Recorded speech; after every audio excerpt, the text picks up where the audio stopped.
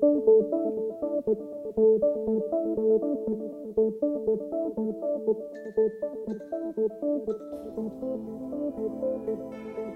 and welcome to the Hacked Off podcast. In today's episode, I've been asked to talk about the biggest threats to e-commerce. In a recent podcast, I talked about the kinds of things that you can do if you run an e-commerce website to better protect your site. So I talked a lot about hardening and protecting against known vulnerabilities, using things like content security policy to prevent attacks like cross-site scripting. Whereas in this episode, I'm going to talk a little bit more generically about the kinds of attacks that we see hitting e-commerce websites and how that can go badly, so that you know where to focus your attention. So a little bit more on the breaking side than the fixing side today. One of the things that is worth pointing out as well is when we look at threats and vulnerabilities, these can affect websites in different ways. So really for this kind of thing, I'd fall back to the CIA triad of confidentiality, integrity, and availability. And we can look at how a threat actor might be able to manipulate a web application or manipulate an e-commerce site to allow some degree of business risk, but that business risk could be more than maybe what you stereotypically think of. You know, when we think of e-commerce hacks, we pretty much always think about theft of personal information, theft of payment cards, those kinds of things. In that previous podcast I mentioned, I talked about the British Airways hack, for example, and how many payment cards are stolen. Whereas this time around, I'll talk a little bit about that, but I want to be more broad and talk about other things that can happen. So I guess let's start at the opposite end of the triad, right? Let's talk about availability. It would really suck for you if you ran an e-commerce website if your website was taken down over one of the busiest shopping periods of the year, something like Black Friday or Christmas. So denial of service attacks are a risk that organizations should consider. And the time to consider how you might mitigate a denial of service attack is not during a denial of service attack. I say that as a joke, of course, and hopefully people appreciate it as a joke. But if you don't think about these things, that's when you're going to be dealing with it. I've dealt with many companies who have tried to write a incident response plan during an incident, and as you can imagine, it typically goes badly. One of the things I want to point out, though, for denial of service attacks, these are attacks that disrupt programs, data, users' ability to access computing systems. They're a little bit more broad than people necessarily think. I think when people think of denial of service attacks, they think of DDoS attacks, that's distributed denial of service attacks, where they just look at traffic-based attacks. So can we overflow a system's ability to respond to legitimate queries by sending it more traffic than it can handle? That is a legitimate denial of service attack. It is typically a distributed attack. So a lot of computers are compromised and used together to send traffic to a target system. That's a valid attack, but it's not the only kind of denial of service attack. There's more to denial of service than there is just DDoS. So consider that the first one, and consider that in the category of bandwidth consumption. So send more traffic to a machine than it can handle, and that machine is not going to be able to respond to legitimate queries. But it's more broad than that. For one thing, it might not necessarily be taking the system down entirely. It could just be the application runs perfectly fine, but the application's access to data is compromised somehow.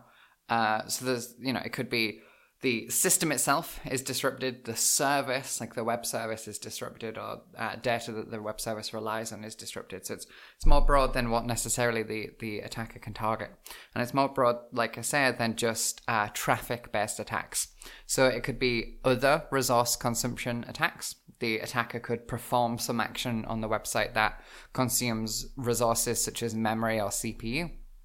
So, for example, where we've seen this before, it could be if a system has a file upload feature, for example, you're able to upload a profile image or something like that. Or maybe you can upload photos when you do a product review, so you can show, like, this is the product that I had and this is what I think about it. It's fairly common now.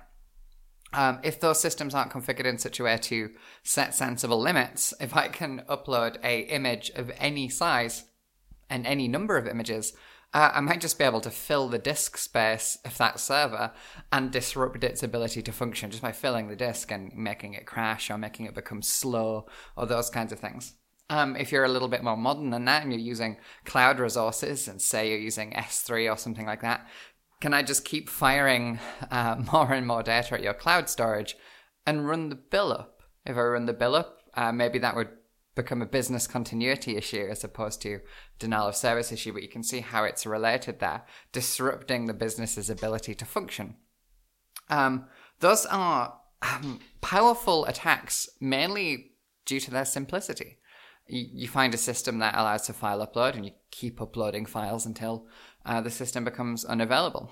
You could look at uploading malicious content as well. So maybe uploading pirated content, for example. I'm sure there's many more worse things you could pick to upload, but upload something where the data that is being uploaded to the system itself could cause an issue for the organization. So we have bandwidth consumption, resource consumption, be it memory or storage, or if you could interact with a feature that is CPU intensive, maybe you could interact with that feature very, very quickly and then run up the CPU utilization and cause the system to slow down in that regard. Or there is what I would refer to as vulnerability-based denial of service attacks. So this could be some aspect of the system that allows you to crash the system. So for example, there was previously been denial of service vulnerabilities within Apache Web Server. For example, the range header denial of service vulnerability comes to mind just as a go-to example. A particularly crafted HTTP request to the web server could temporarily bring the web server down. So we have bandwidth consumption, resource consumption, vulnerability based. And that's all just within denial of service attacks. And then so DDoS attacks, denial of service attacks, distributed denial of service attacks, all of those kinds of things can significantly impact e-commerce sites. And maybe if you're just trying to run a business, you're not really focusing on things like denial of service attacks. But like I say, having a plan in place to mitigate those can be really important. Just to give some guidance there. First thing to look out for vulnerability-based denial of service attacks will be keeping your platform and systems up to date. If you're running an e-commerce platform like Magento, or if you're running web servers like Apache, they get security updates, and some of those security updates are for denial of service attacks and other vulnerabilities. So it's worth keeping an eye on those and keeping everything up to date. When it comes to distributed denial of service attacks, there is often protections that can be put in place either from third-party solutions. Your ISP or your cloud provider can put something in place that can allow you to filter the traffic, clean that traffic up. So if there's malicious requests being sent through from lots of illegitimate users, you can get rid of those. So that can help. When it comes to resource consumption, though, when I talk about functions that might just be heavy, be them taking large amounts of CPU, or the example I gave for file upload where there was no limit set on their file size. Just good testing and setting good limits. Think about it from the point of view of user input filtering. What kind of data are you expecting from users? And then set those as sensible bounds. So prevent us being able to upload anything malicious, whatever malicious means in your context, and prevent us from being able to upload huge files, that kind of thing. So that's, broadly speaking, availability issues, denial of service, that kind of thing. The next thing would be integrity. Integrity attacks, whilst they're pretty common, maybe you wouldn't think about so much just as an integrity attack. So what am I talking about here? We could, of course, talk about compromising a user account to perform malicious actions on that user account. We could even talk about compromising an administrative account. So let's talk about access control just for a second here, and then I'll build up to how that could be an interesting vulnerability. But you can imagine if I can gain access to a legitimate user's account, somebody who's shopped with you before, has a saved payment card on file, those kinds of things. If I can access that user's account, I can buy things on their behalf but get it shipped to me, those kinds of things. Or I could get it shipped to an associate and sell that product off and then monetize the attack that way. It is good to try and think about the whole exploitation path from the attacker's point of view. It's like, what is the attacker trying to do? The threat actor, what are they trying to do? How would they monetize this attack? What is their intentions, their motivations, those kinds of things. But when it comes to compromising accounts, hopefully you can see that it would be an interesting target from a threat actor's point of view to compromise somebody's account, to buy products with their account that are then sent to you. This is distinct, of course, from compromising somebody's account to gain access to confidential information. So I'm separating this integrity versus confidentiality attack here. I'm not trying to steal their payment card information. I'm not trying to steal their personal information, their PII, that kind of thing. In this context, I'm saying gaining access to a user's account to abuse that access. So I guess most sites these days are aware of brute force attacks and have some kind of account lockout. So this would be to prevent threat actor from accessing user accounts by preventing them from guessing lots of passwords. We'll start there, but it's not really the focus that I want for this section. We'll just get through it, though. Brute force attacks are going to be a lot easier if we can perform username enumeration or username disclosure. If the system will let me know that a username is valid, that can be useful. So, for example, if people are leaving product reviews and those product reviews are tagged by their username, that might be, scraping all of the product reviews might be a good way for me to find a load of usernames, and that can lead to a more efficient brute force. Take those usernames, try them with some known passwords, that kind of thing. That can be a useful attack. The reason I don't want to dwell on this is I think most people know what the protections are going to be there. I mentioned some of them on an earlier podcast talking about anti-automation attacks, preventing brute force through checking that the user is a human, it's not an automated attack, that kind of thing. So something like a CAPTCHA or something like behavioral analysis. I've talked about that before. Or, of course, there is account lockout. If too many incorrect passwords are tried, lock the account until the user unlocks it through their email account, that kind of thing.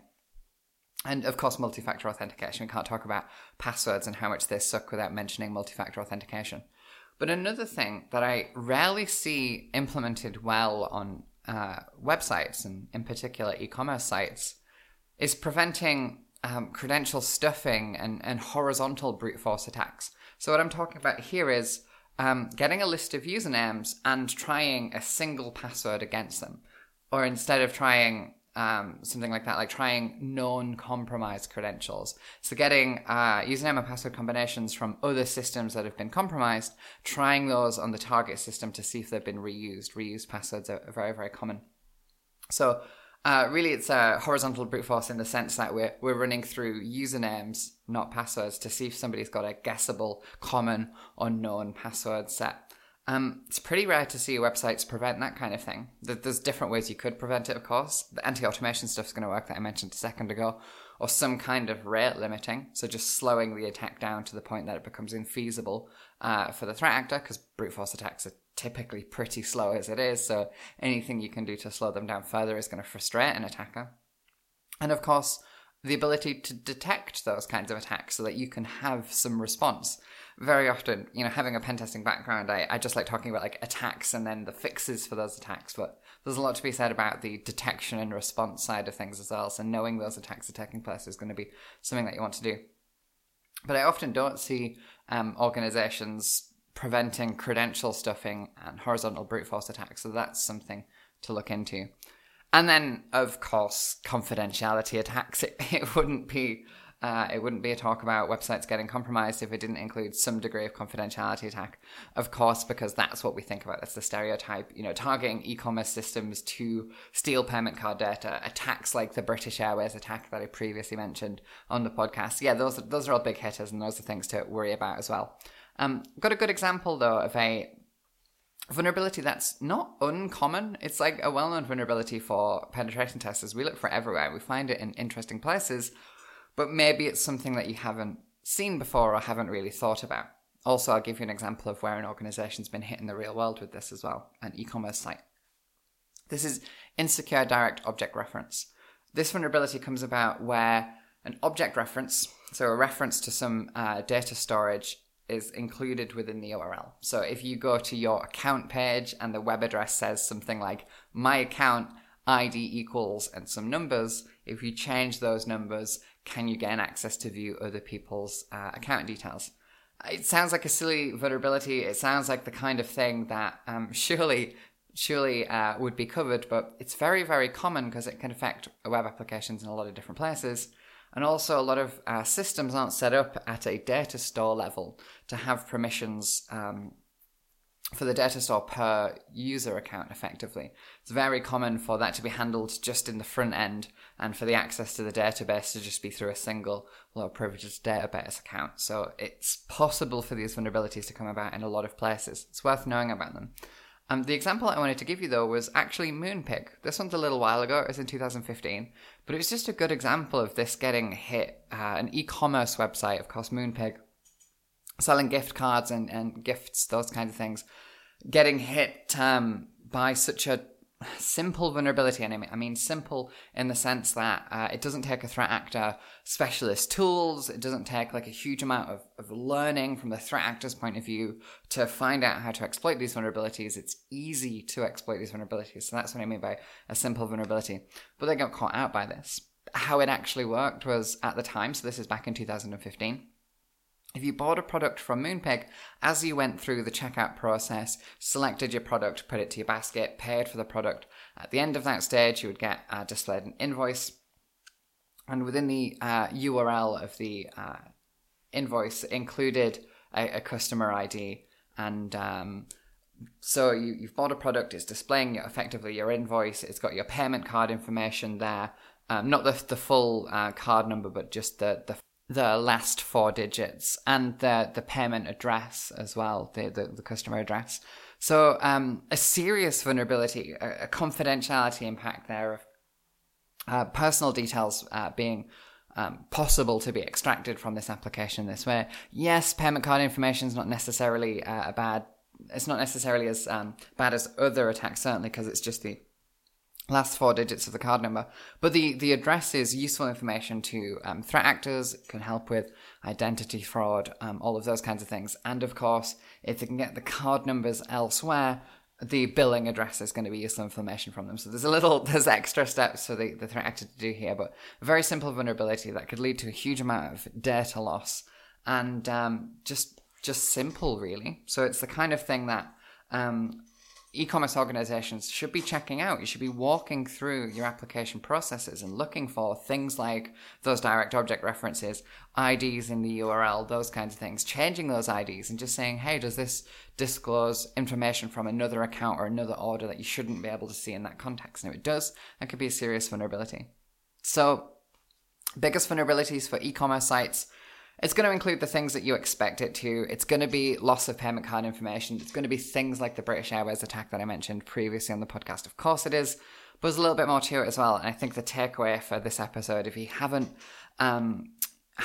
looked into it previously, is think about how damaging a denial of service attack could be to your business, especially if you're an e-commerce business, as we ramp up towards one of the busiest shopping periods of the year. If somebody could just take your website down, how bad would that be for you? And then you can look into getting some protection from that. But don't just stop at DDoS protection. Don't protect yourself from this bandwidth consumption attack. Actually think about vulnerability-based attacks as well. Get somebody to walk through the application, walk through the server and see, is there any functionality here that might be heavy on system resources? Something like a file upload that allows you to upload malicious content or huge files, those kinds of things, and get those risks addressed. And there you go. That is my brief overview of what I think are some of the biggest threats to e-commerce systems. Some we know about, some we talk about a lot, and others maybe you haven't thought about, and it's worth taking the time now to address those. So thank you for listening, and I will see you in the next podcast.